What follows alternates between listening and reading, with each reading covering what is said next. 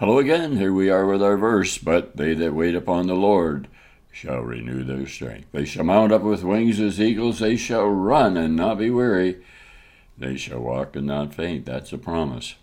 Well, we look in 2 Corinthians, Paul the Apostle, check his life. He went through a lot of things. He said, troubled on every side. We are troubled on every side, yet not distressed. We are perplexed, but not in despair. Persecuted, but not forsaken. Cast down, but not destroyed. Down in verse 17, he said, For our light affliction, which is but for a moment, worketh for us a far more exceeding and eternal weight of glory.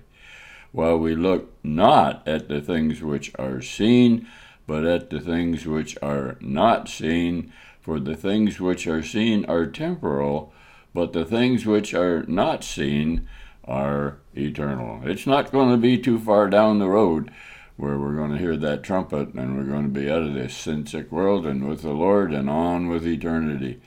In the meantime, I think we can all sing along with this hymn, Be Still My Soul. The Lord is on thy side, wait, or bear patiently the cross of grief or pain. Leave to thy God to order and provide. In every change he faithful will remain. Be still, my soul, thy best, thy heavenly friend, through thorny ways leads to a joyful end. Sing along with this message in song.